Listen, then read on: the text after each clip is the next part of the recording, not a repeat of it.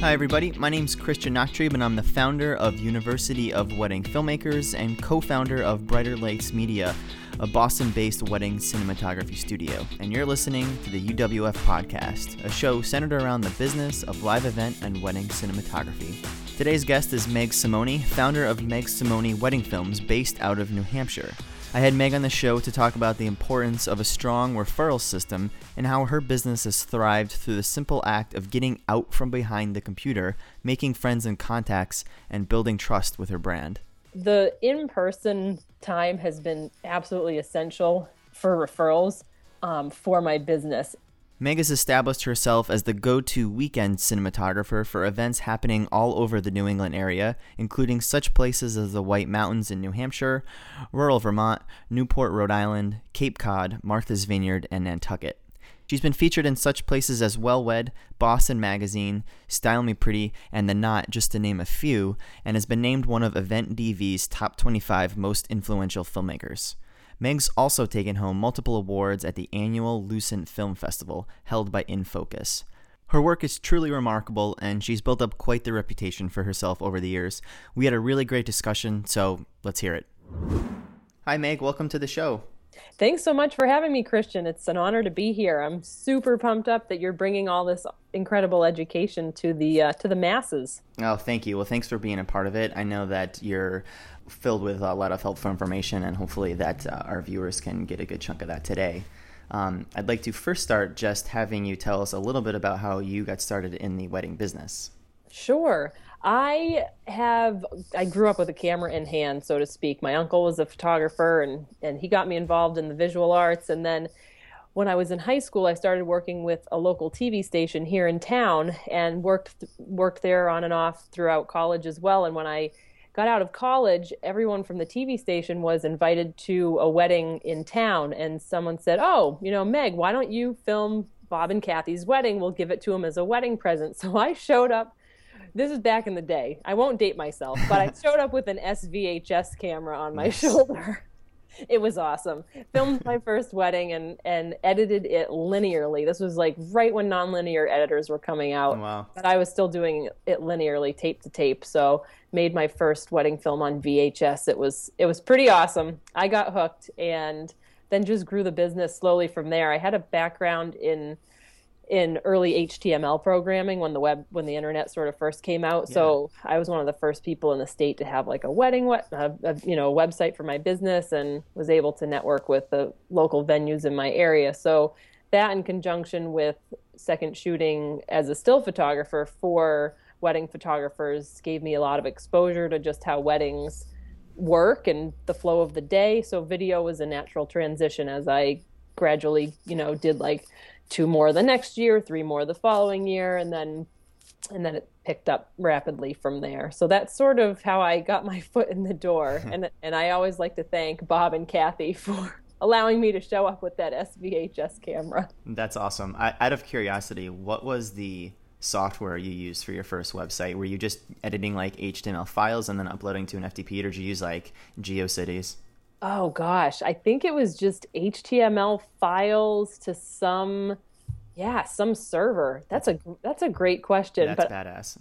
I don't know why I got really hooked on computer science when the internet came out. I ended up just taking basic computer science classes in college, and so I really do think that gave me a leg up, because people at the time they didn't have websites for their businesses. A lot of the venues didn't even have websites. Yeah, so amazing. For me to just be able to say, "Oh, I have a website," it was a good calling card. Totally. No, that's great. What were some struggles that you faced early on with starting the business? That's a great question. I think always it was, looking at trends in technology and not being able to keep up, and not, because really I just didn't know in the beginning how people even ran a business or priced themselves. Because a lot of times as a quote unquote artist, which I sometimes feel like I'm more a business owner than an artist, which, that's I think what the struggle is. You have a passion or a talent or a hobby that grows into a viable business, and you don't really, some people don't have the business skills to back that up. So trying to navigate the business end of things and maybe struggling with like pricing fairly or how to deal even with inquiries in the very beginning and know how to respond to people and just all of the business stuff, the editing and everything, because I was still working at the TV station, like technical stuff I had a support network for, but then Sure. as the business grew in the first few years, it was like, oh gosh, like how do I afford new cameras and what do I really need? And oh yeah, I guess I should have external audio and all the struggles that, you know, and this was again before, so early 2000s is when I was like filming my first wedding. So Hmm. there wasn't Facebook to go on a forum and be like, "Hey, what are you using for audio?" or what. So it was a lot of just trial and error and figuring out ways to do things or how to make products the end product better. Um, Totally. and yeah, some of those early films though, and oh gosh, DVDs, I didn't know what I was doing when Oh my God. so when DVDs obviously were the norm way back then, I was like putting sticky labels on DVDs Oh and yeah. like recording them on just like I think I was running the program from my computer through the television and just recording a DVD. Oh wow. It was so, you know, it's just like all those struggles of just trying to figure it out and not really having a big support system of like wedding filmmakers because I didn't know any. I was up in I'm up in northern New Hampshire. Hmm. When people started getting online, I was like, oh, cool, there's this company in southern New Hampshire. There's another company. And people would start popping up. But it wasn't until 2009 that I went to my first like event or conference or education that I actually did continuing education specific for wedding filmmakers. So that was like a game changer for sure. Do you remember what that was? Was that which event was that? That was Reframe. It was those that was around like they did 3 or 4 events starting in say 2008 and I went to the one in Austin, Texas. They did one in New Orleans and then they did one I think in San Francisco. I think they might have done 3. It was led by a group of filmmakers like Julie Hill of Elysium Productions was Oh sure, yeah. one of the spearheads of that. And so I went to that event. There was about 50 people from all over the country. Like Joe Simon was there, and Philip Bloom, and just a like Chris Jones, Mason Jar Films was Hmm. one of the people at the time doing that event. And so that's where I met people and realized that there is a support like network out there, and so that I could like actually email people and ask questions. But always the struggle, I guess the biggest struggle all along though is always like technology and trends and camera because DSLRs weren't around when I first started. I was shooting on the Canon XHA XLS, then it was the XHA1, and Yeah. then That was one of my first HD cameras was the XHA one. yeah, that was a great camera. I mean, it Yeah. really was a great camera. And but then it was like the transition from mini DV to cards, and then from there to DSLR, and that was a tough few years because it was changing really quick, and everyone that I started noticing, I was like, oh, everyone's shooting DSLR, and I'm Mm, still on video cameras. So I was a late convert to that, but gotcha. still stayed in business. People were still booking me, so. Yeah, I think we were a little bit fortunate when we started doing weddings. It was right when that revolution sort of had happened, so that was sort of our default go-to. But in college, like I was learning on all those cameras, like the PD 170 was the first like pro video camera I Yeah. touched, and then upgraded from there to like XL2 and things like that. So in college, I was on those, but not working on them professionally. So we sort of got dumped into this era, which is, I guess, a little bit convenient. But technology Right. today, I feel like that same problem persists and is just exacerbated by the fact that there's a new camera every month or there's a new social media that you have to be aware of. Like I'm not on Snapchat or anything. I'm one of those Right. guys that's digging their heels in that. I don't Oh, see how that I'm could not on possibly help. Snapchat either. Yeah. Yeah, But the it'll probably come back to bite technology. me later. Oh gosh. I mean, I don't fly a drone. I rarely use my slider. And it's just funny. I've always dug my heels in with a lot of the technology and trends because I think that's where A lot of businesses can struggle, especially early on. I've seen businesses fail because they go on the forums, they see people are talking tech and Mm, gadgets and they're buying everything, but their prices aren't reflecting any means to support their habits of buying all these toys to yeah, run their business. you're So, exactly right. Mm. yeah. So started in early 2000s, if I Yep. heard you correctly. Now, where's your business today? You're very well known around the Northeast, obviously, and nationally too. So can you tell people a little bit about, your success stories and places you've been published and things like that? Sure. Yeah, I feel really fortunate. I always look back with fondness on certain milestones throughout, I would say since 2008, 2009, in like people that I've met along the way that have pointed me in one direction, that have made, that has led to bigger and better things, or just like game-changing experiences. And I guess where it's led me today is I am based in northern New Hampshire, but I've sort of made a niche for like myself in terms of I do like longer films. A lot Hmm. of people probably don't ever. It's like I almost feel like there's a little tribe of people, like people who will find my films through friends or family or whatnot. They'll watch them and they'll enjoy the length of them, but probably a lot of peers don't ever watch them because they're like, oh my gosh, that's a 25-minute film. I'm not watching a Right. 25-minute film. But there's people out there who still want like the longer feature films as their main film. So I guess over the years, I've just sort of stayed true to really wanting to like tell these stories and doing it really from with like no bells and whistles. So it's pretty documentary in nature. I'm not an overly polished filmmaker by any stretch. There's so like you guys are just so solid. Your stuff is stunning. Like Thanks. visually it's just so spot on and amazing. I'm always like, oh my gosh, if I could only film like that and tell stories too, that would be amazing. But I guess my business today is really sort of like a little niche of people who like that more like homey feel of like storytelling and just like an understated way, I guess. Yeah, totally. And no, I think that's really just what it boils down to is finding your niche. I think there's going to be a group of people in any kind of category or style of wedding film that's going to be really gung ho for that. And it's always been my opinion that it's good to turn a good chunk of people off by your work, because then those few or however many it is that find you and love you, it becomes a much easier process in terms of booking them. You're in the high end, so those few people that really love your work and just can't have anyone else but you, it's I'm sure it's really easy to kind of hook them in. That is true, and I'm sure you find the same thing because your style is really, I mean, it's just so beautiful, and Thanks. you have a tribe of people too that I know seek you out. So it is nice, and that's, I guess, even getting back to like struggles early on.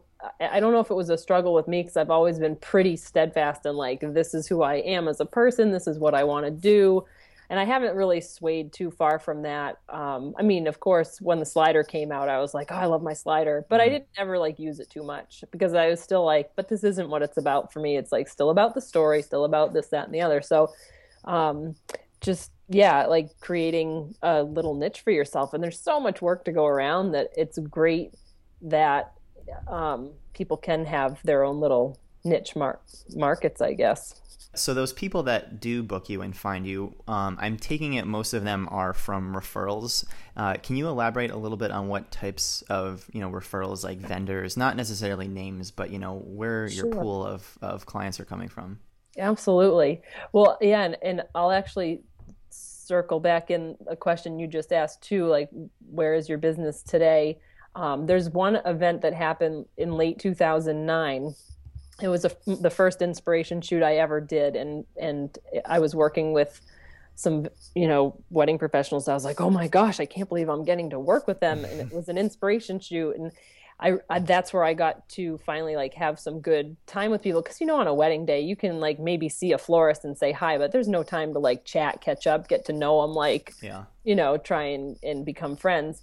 So it was that one event where I met those people, and it just sort of spiraled from there. And I realized from that one experience and the relationships that I met, how vital actual human relationships and human contact with all the wedding professionals is to the referrals, and the way that I generate business.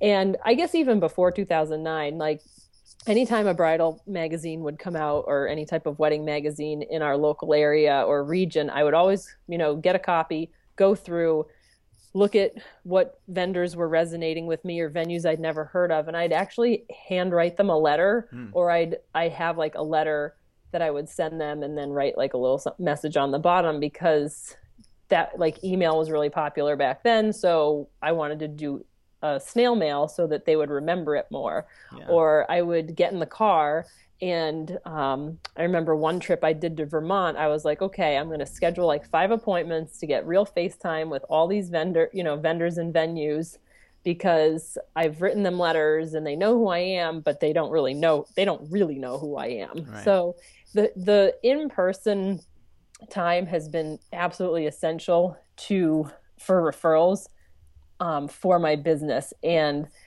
again, circling back to that inspiration shoot, like meeting those particular vendors and having them now know me as a person and be like, see my work, see me in action, was huge, because then they were like, oh yeah, you should hire Meg. I know her. I've seen her. Like, it just makes such a huge difference. Then, people, it's funny. Someone on a forum the other day was like, my business is a little slow or whatever. And I'm wondering how I might be able to drum up some more business. And I was like, well, have you actually like reached out to people and asked to go take a florist out to coffee, or a planner stop by their office or whatnot? And I think people forget, like, you really need human interaction. Yeah. For people to keep you on the forefront of their mind. I mean, yeah, liking things on Instagram, liking things on Facebook are great in the moment, but there's still something lacking, like that, in my opinion, the human connection factor, and like having that face-to-face time with people. Yeah. That's really the lifeline of my business is the personal relationships with vendors. Yeah, there's a photographer that we are friends with downtown, who is just like buddies with everybody in the know, and she's not.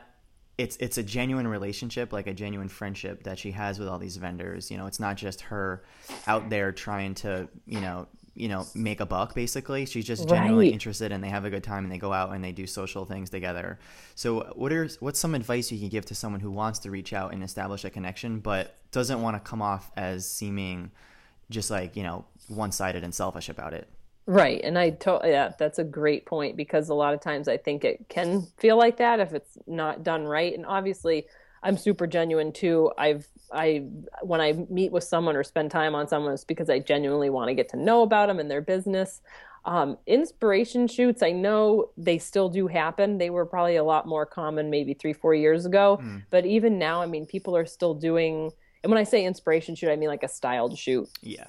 And that's a great way for people. I was just talking to another filmmaker yesterday, and she sort of asked the same question. I was like, oh my gosh, there's this styled shoot going on with like all these people in your area, and they reached out to me, but you're a much better fit, and I already know them and you don't know them. So like, this is a great way for all of you to get to know each other and network and be together, and just spend some time. It's great for the off season. I think those styled shoots and inspiration shoots, no matter if they land in a blog, a publication, or whatever, that to me was like a bonus if it did. I mean, the photographer got things published, and that was great. But for me as video, obviously you can't put a video in print necessarily. So for me, it was like all about the time with the vendors. And so doing a styled shoot like that is definitely genuine, because you're there as a team collaborating. Totally. Any other, like, now there's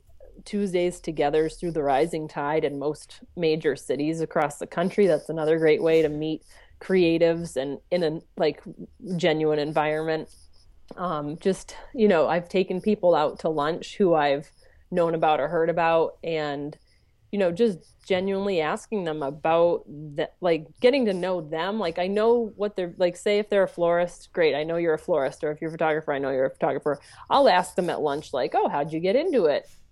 what do you like most about it? But I'm not like, well, how many do you have booked? Well, who are you booking? Well, can you refer me? Like, Mm, I don't really talk about that stuff at all, especially getting to know them. It's more like really just wanting to know who they are as a person, because I have even met people who I've been like, oh wow, I really want to meet them, and then you get to meet them and you're like, wow, you know what? I might not be the best fit mm. for their client base. And that's great to know too, because you don't want to be spinning your wheels or like spending all this time stalking people on Facebook or Instagram only to find out that really their clients are probably not a good fit for for Right. you too.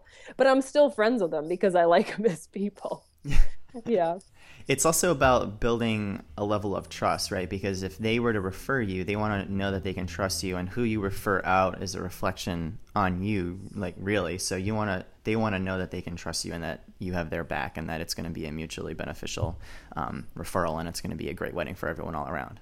Yes, that is totally, that's such a good point, because and that it's funny because I got an autoresponder from a wedding professional not too long ago, and it was like, I'm on maternity leave. Good luck. Like, it was almost like, sorry, I don't have anyone to tell you. And I was like, oh my gosh, this is not reflecting good Uh, on our industry. Like, even though it was for one particular vendor type, I'm like, this kind of makes us all look mean. hmm. And not having names and colleagues to pass on, I think it's just so important to be able to have that curated referral list. Like, if a client emails and says like, hey, um, who do you recommend for live bands? Or who do you recommend for DJs? Who do you recommend for officiants? If you can't say, list at least one or two or three people, it's like, what does that say about you as the vendor, and then the industry that you're servicing, or the market that you're servicing? Um, for example, if Right. like I do a lot of destination weddings, so say in terms of like people coming to my area or the coast of Maine or wherever, Hmm. and if they were to email me and say, do you know any officiants? And I was like, gee, you know what? I don't really know any. And they'd be like, well, wow, Meg really doesn't, she So, doesn't ever pulse on the market. She doesn't know people in the area. Like, what does this say? It makes them doubt, like, oh gosh, we're getting married in Maine. Well, are Maine people really out to lunch, or what's going on with that? And so it just reflects poorly on I think the greater industry. So I think having a curated referral list is just so huge. And that, again, you can take people out to coffee, get to know officiants in many different ways, or bands or DJs. Just to be able to have that face to face time and know like this, they're a legit person, they're a good person, they've got good business practices or whatever, is so important. totally. What if you could guesstimate? What's your sort of breakdown between referrals from past clients and photographers and planners and anyone else who you want to throw into the mix? Do you have like that rough breakdown of where your people come from? Oh, you know what? I should have pulled that and had like good concrete data. But I would say, if it's not a personal referral from a past client or a couple who like maybe have a sibling or a friend getting married, Mm-hmm. it's definitely planners and photographers. Like, the split would probably be down the middle between those two. Yeah. Um, and I'll kind of like throw in planners that maybe even work at a venue as like a referral source too. Okay. Um, a lot of planners are on their own as well, but there are some planners that have been with venues forever, and they're like, oh yeah, call Meg. So planners and photographers really are the biggest source for me. Maybe a florist now and again, but I would say in recent years, it's really just photographers and planners. Yeah, it's those people that their brides are usually going to sort of first at the top of the list. Exactly. Yeah. Anyone at the top of the funnel is Top of the is food chain. the top of the food chain. So, I mean, venues are huge. And in the early stages of my business, I was getting, I would say like almost 100% of my business came from venue referrals. Oh, Like, it was interesting. I was going to ask you about absolutely, that. yeah, in the early stages for sure. It wasn't and it was funny. I can even remember talking to my friend Stephanie Keith of Black Sheep Filmworks. She was my roommate for a bunch of conferences early on. And I was like, yeah, I never get referrals from past clients. And she's like, oh, you just wait. It's going to come, because she's been in business for double as long as I have. And she runs a great, successful business. And hers, I think, is very referral based too. And I was like, oh gosh, I hope you're right. And sure enough, like it took a couple more years, but it all of a sudden it was like, it went from me needing like a lot of venue referrals, networking with a ton of florists, like having my business cards in a lot of places and really meeting a wide spectrum of vendors, to get seeing that it transitioned to like personal referrals and referrals from a select like the top of the funnel vendors. Totally. So I think for people starting out, it's great to network and great to get to meet a wide range of people, whether that's writing a personal card and sending someone like a handwritten letter. I mean, who doesn't love getting mail that's not a bill, or just Right. like a letter in the mail? Anytime I get a letter in the mail, I'm always like, oh my gosh, what's this? Like, who's sending me something? And you keep it on your desk because you want to look at it, or like it's more than just a Facebook post. So Totally. Yeah, it shows that you really care. You go out of your way to take something, write it down, mail it, get a stamp. I don't have many stamps around. Take it to the post office versus, logging in and sending like an SMS or something. exactly. And I think for anyone newer in the business, it does take time. I mean, people tend to book weddings 9 months, a year out, or whatever. So any changes that people are going to start implementing, they might not notice for a year. So don't get discouraged. Don't be like, oh, I've been sending out all these letters, but no one's referring me. It's like, well, it's cyclical. It does take time, I think. Yeah, totally. One problem I've had with referrals, specifically with past clients, while we still get a lot of them, the booking rate has been going down ever so slightly, because what happens is for us is our prices kind of rise over the years. You have, whether it's like another family member or like a close friend of a past client, and they write you and they, have to deal with the jump in price. Yep. How do you handle a situation like that, where they're coming to you sort of expecting a certain range, but it's been 2 years since that referral's wedding? Right. I know that's always like such a heartbreaker. Yeah. Or I guess it's a little stressful, because you're like, oh my gosh, that was the best family ever. And this just happened to me actually. And the sister contacted me, and I looked at what I charged her other sister, and I was like, oh my gosh, I have to be like 3 times the amount right now. So I was like, this is going to be a hard nut to swallow. But I emailed her, and she was like, wow. But actually in that email, because I knew I was so different, like I explained like, okay, this is what your sister had as a package. Things have slightly changed. It's been 5 years. And I gave her in that email a list of colleagues that I knew might be like in that price point. Yep. That are people that I know. And that's another thing about a referral list, is also just knowing other filmmakers too. If you're a filmmaker, Yeah. you definitely need to have a referral list of other filmmakers, and like knowing sort of a general ballpark of your peers' price point, so that you can refer them and be like, yeah, they're more in this range and they're an awesome fit, and I'm not offended if you go with them. I always tell people, like, my number one goal, like, I'm so excited that you want your day documented. My number one goal is to help you find the right fit, whether that's with me or somebody else, so that they know that I really just genuinely care that they're getting their day documented. Of course, I'd love to film another event from that same family, but I realize that it could be a long shot. And I'm hoping that my generosity of referring, a friend still keeps me forefront in their mind. Like, well, Meg couldn't do it, but she's still a great person, and we love our film from so-and-so. They might refer them in the future, or they might still recommend me to friends and family, like, oh, well, we couldn't have Meg. We had this other person. They're both great. So they might have 2 names that they refer, but it's still like getting your name out there in a way. Yeah.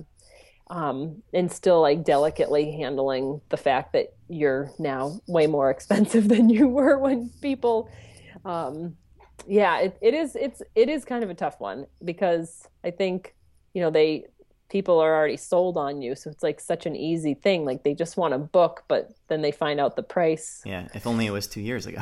Right. Yeah. That is a tough one.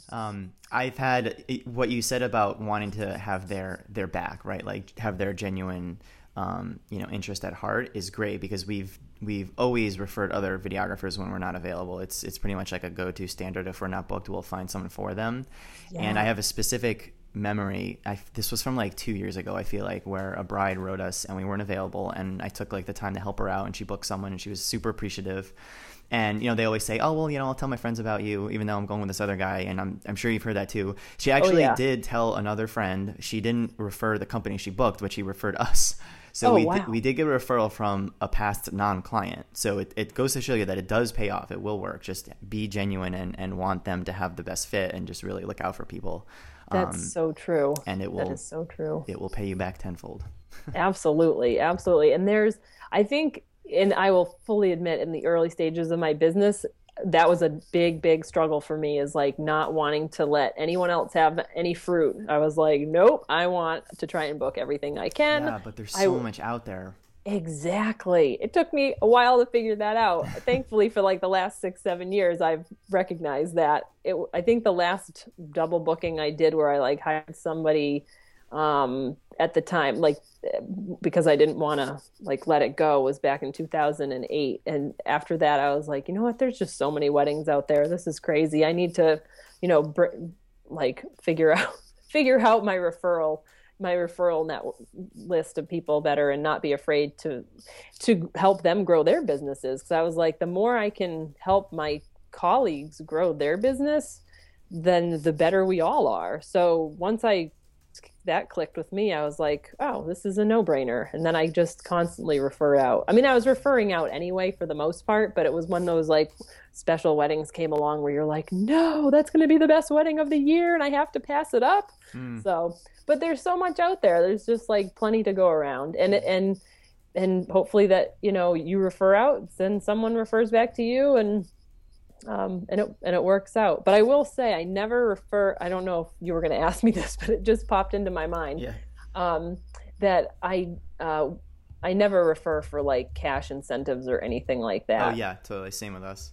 Yeah, someone brought that up at an event the other week, and definitely a hot topic, because I think people get into like the pay.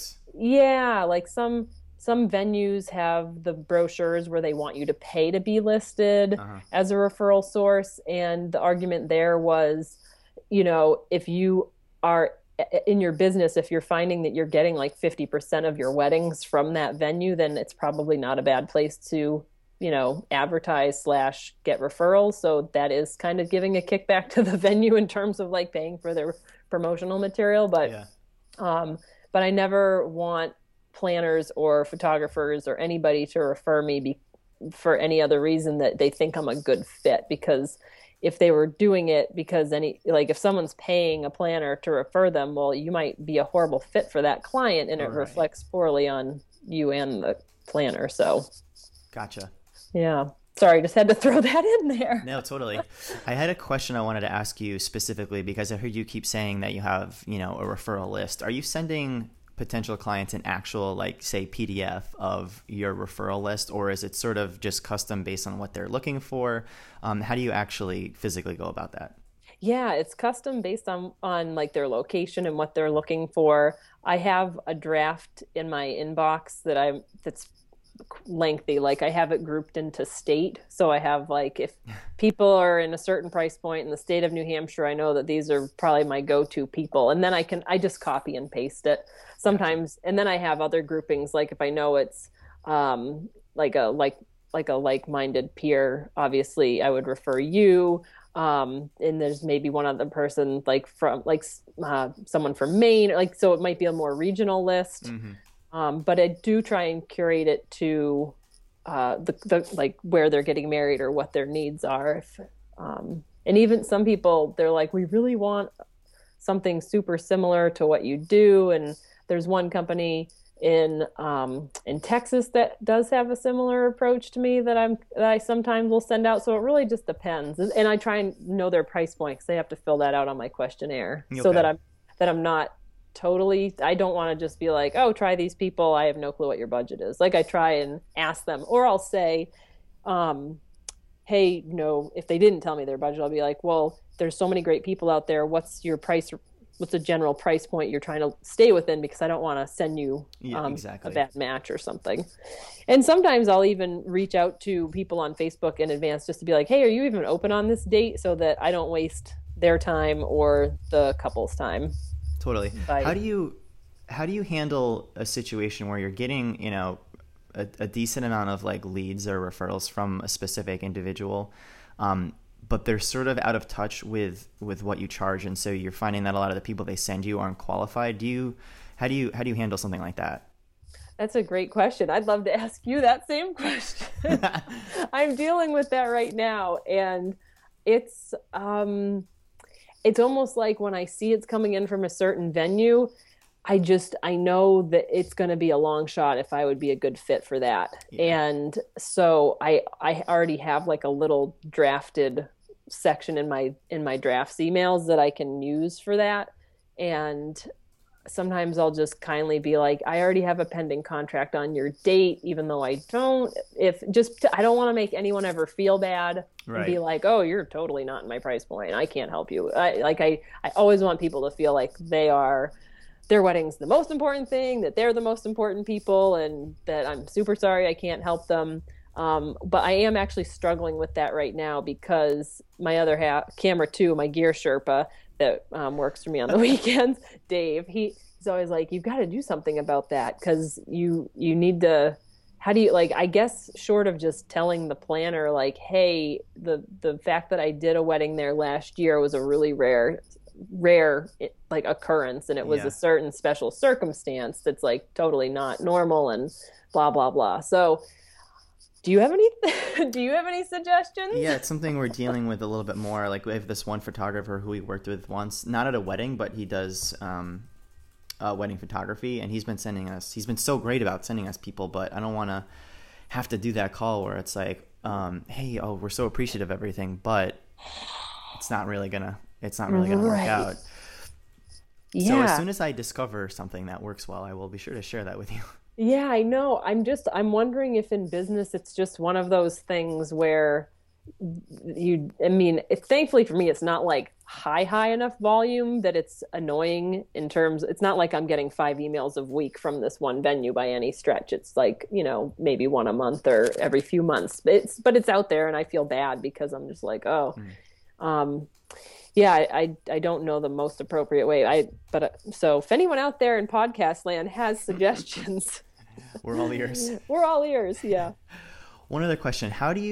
What are some ways that you will try and like wow someone? If it's the first time you're working with like a planner, or it's the first time, or maybe it's a client would have some like really great, contacts or friends who are getting married, and you want to just really go above and beyond. One thing we'll do sometimes is bring a laptop and like an iMac, and we'll do like one of those simple same day edits, and just put together like a 2-minute video with no sound to it that just sort of loops by like the bar, and it's on like a high top cocktail table. Oh, that's awesome. So That's a great idea. yeah, that's like kind of going to the extreme, like just a surprise same day edit, just have that playing. But are there anything that you can do that, or that anyone can do really, to just sort of add a simple like wow factor?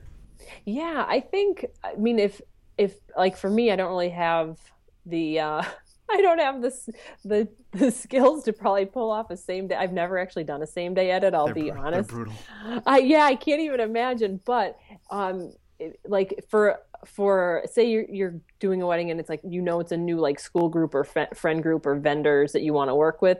Now you could do like a quick Instagram teaser. I'm actually going to try and work on getting one out Hmm. in the next day or two from my wedding this past week. And I know that's not lightning fast, but I've had a crazy week. But in a perfect world, maybe you would get like an Instagram trailer out within 48 hours of the wedding, and then tag all the vendors that you worked with, so that they're now like, oh my god, that was awesome, that person's awesome, I totally want to work with them again. Or the bride and groom, like, or the couple, show all their friends, and they're like, these are our filmmakers, and they're amazing. Yeah, the um Instagram has been so huge lately. We've gotten actually our first 2 leads from Instagram, which is kind of exciting. So I think oh, if you nice. can get hooked in with the weddings hashtag, I think most people are doing like a wedding hashtag now, and you post that thing like next day or within 48 hours. That's Yeah. going to be so clutch. I feel like I should add that question to the final questionnaire we send out to people, is if you're having a wedding wedding Hashtag. hashtag, let us know what it is. So that way you can just, throw that out there. And then that's 200 eyes on it right away. Oh, absolutely. That's genius to add that question to a questionnaire because that just makes it so much easier to Yeah, be I know like, they put it on like, the tables and it might be around the ceremony, but I'm running around. I'm not right, really paying attention to like what it, sometimes it's long too. And I'm like, I can't write this down right now. right, right. Yeah, absolutely. No, but I would say that's always been a tool that I've used to help grow my business because I don't do same day edits and I don't really have yeah, I don't do same day edits or anything like that. But in the past, say I remember like 2009-ish is when I started doing like 1 minute coming soon trailers for because that's kind of when I started doing more shorter form features and getting away from like the 2 hour long documentary edits because short form films didn't really exist, I don't think, until I mean, not in the way that people know them today, like the highlight films and Right. the like storytelling and things. But that was a huge generator of business for me. I would say in 2009 and 2010 and a little bit of 2011 was like little trailers on that I threw on Facebook. Totally. But I think now like the way to do that is definitely Instagram. And I mean, you can throw it on Facebook too. And someone told me yesterday that Instagram you can now go up to 60 seconds. Yeah, and yeah, so we just added a Instagram teaser to our add-on list. It's cheap. It's like 250 or $300 or something. Knowing that most people probably won't do that. However, it's a great like incentive, oh, you're interested in the Instagram video, like we'll just throw that in, which is something we would probably do anyway. So, yeah, the 60-second is kind of interesting. I wonder if people actually do have the attention span for that on Instagram because they're thumbing through so fast. Like I see people on the train just, going post by post. Right. So are they really going to sit there and watch a 60-second like wedding clip? Right. I was psyched on the 15 seconds because I was like, okay, I can handle this. But then when the person said 60, I was like, no, that's too long. I'm sticking with 15, or maybe I'll go to 20 if I want to throw my logo on the end. Right. But, yeah. But I think that's a great tool. And then even throughout the editing process, like if you're culling through footage and doing a rough cut, if you happen to have like 15 seconds of awesome detail shots, just throw that in an Instagram. Like if it's a florist or a planner that if that was like the first time you worked with them and you want to stay on their radar, they'd be psyched to have. I just Dropbox it to them. I'm like, hey, here's a video you can put on your Instagram. Here's the instructions on how to do it, and throw your logo on the end. And they're just psyched because it's like, wow, I've got this professional video of my details or my, of the event. So it's more specific to them. Yeah. And it might only take you like a couple of minutes to pull together. Yeah. There's a filmmaker that we had on the podcast early on who I follow her Instagram account, and she does what seems to be almost like not quite a daily post, but she'll show off like certain elements from the wedding, whether it's just a lot of location shots for the venue, or if it's a lot of the details from the coordinator or the planner, and she'll like hashtag the hell out of it. And it's almost like a daily thing. So it's kind of like a lot of promotion from like all the times you've been to this one spot, or it's just a lot of things from that one wedding that were really spectacular. So that's something I feel like I'd like to do this summer, is to get like a social media intern that can cull through, all weddings from say like Chatham Bars Inn and just kind of show off that venue with like a 30-second piece and tag it and just, get a little promotion there. Absolutely. I think the venues, especially who have like good social marketing teams, they eat that stuff up because that just makes their property look amazing. And you guys do drone, fly and get awesome aerials. So like that would be even cooler. Right. What's one piece of actionable advice for someone to do tomorrow to get started to, help cultivate the right kinds of referral sources for their business?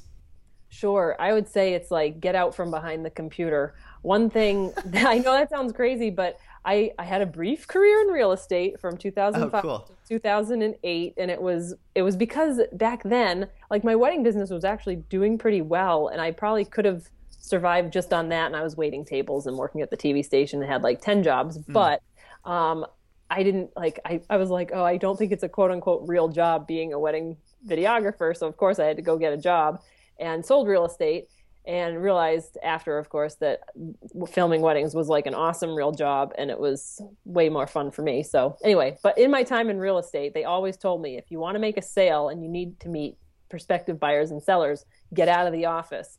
Like because there was a lot of like men in the office a little bit older who love to play golf. They're always like, go golf because you're going to meet more people on the golf course, just in like idle chatter with them. Like, oh, you hear so-and-so selling their house, or so-and-so's moving away or into town. And I always took that with me. I was like, just go do something. Maybe it's a dance class, a yoga class, a 5K run, join a running club, join Toastmasters, join anything that gets you out and mingling with the public, or just take friends out, meet, just any way that you can get out there and not be afraid to, like, when someone says, oh, what are you doing for work? Or, be like, I'm a wedding filmmaker, and own it and let people know about it. And or, call those vendors up that you haven't yet met, who you've heard of, or who are in your area, who you really want to meet, and be like, hey, I've seen you online. I've really admired your work. Can I buy you a cup of coffee? Like, let me take you out to coffee, or let me swing by with a muffin or something. I just want to like introduce myself and whatever. I think it's just getting out from behind social media, get away from Facebook and get real face-to-face time. Good. I'm going to have to quote that. Oh yeah. Quote away. In short, be a human. Yes. Quote away. What is one of your favorite business and or marketing book? Oh gosh. Oh, I feel like I've been reading so many fun ones over the years, and it's all random stuff. Like, I really love psychology. I minored in psychology in very cool. college. Did you study psychology as well? No, I almost would want to take a class on it, but I do read a few marketing like psychology books. It's always interesting. There's always like cool case studies that they do, and it's just like, wow, we as people have such funny triggers and things that you can kind of get behind, like, you break down the actions and things that cause you to do certain things. Exactly. Yeah. Oh gosh, in terms of business marketing books, I've been for some reason right now, my go-to has just been like Inc. magazine or Entrepreneur or Fast Company for some reason. But in terms of books, of course, right now I'm like on a little Brene Brown kick, but that's not, I mean, that is slightly business related for sure. Seth Godin books. Gosh, what else? I could probably email you a list. I don't really have a favorite that's been like, oh my gosh, this book changed my life. Gotcha. I wish I did have one of those, because you always meet people and they're like, oh my God, this book totally changed my life. And I think for me, I'm a little bit of a slow reader, or maybe because I don't have a lot of time, that I can't just like sit down and like really get into a book for hours and hours on end, that I trend towards podcasts now and again. That's why I'm obsessed with your podcast right now. Thanks. Like, this is the coolest thing ever, because I can listen to it on the way to the gym in the morning. I can listen to it while I'm making breakfast, and to read a book, you do have to like make time and sit down. Right. You can't like read a book and drive a car. So yeah, and you're always on the road going to like Nantucket or something. So that's a huge chunk of time where you can be listening to a book rather than sitting down glued to it.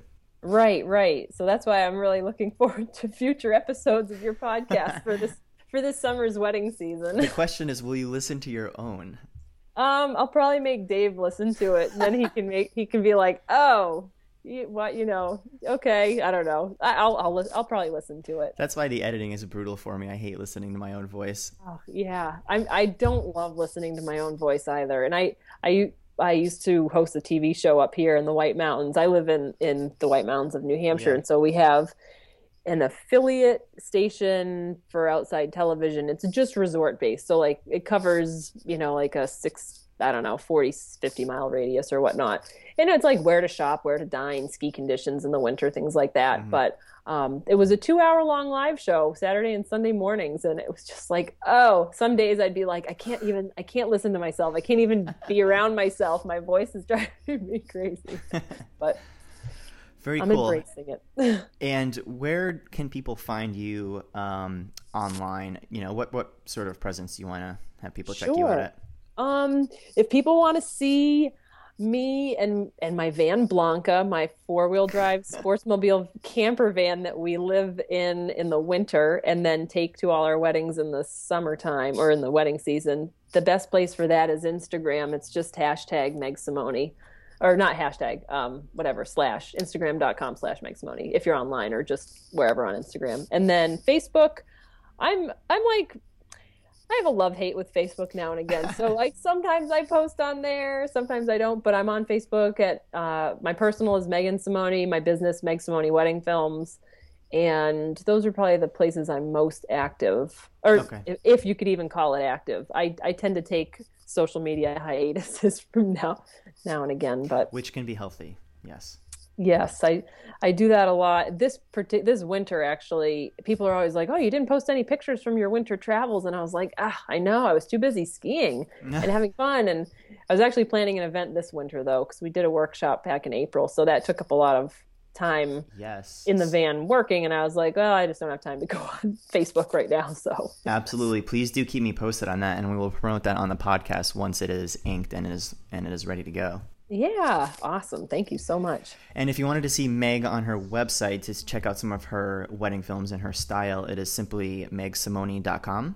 You bet. Yeah, that's probably the best way to, if people have any curiosity about my films. But I'm warning you, they are long, so don't feel obligated to watch them all.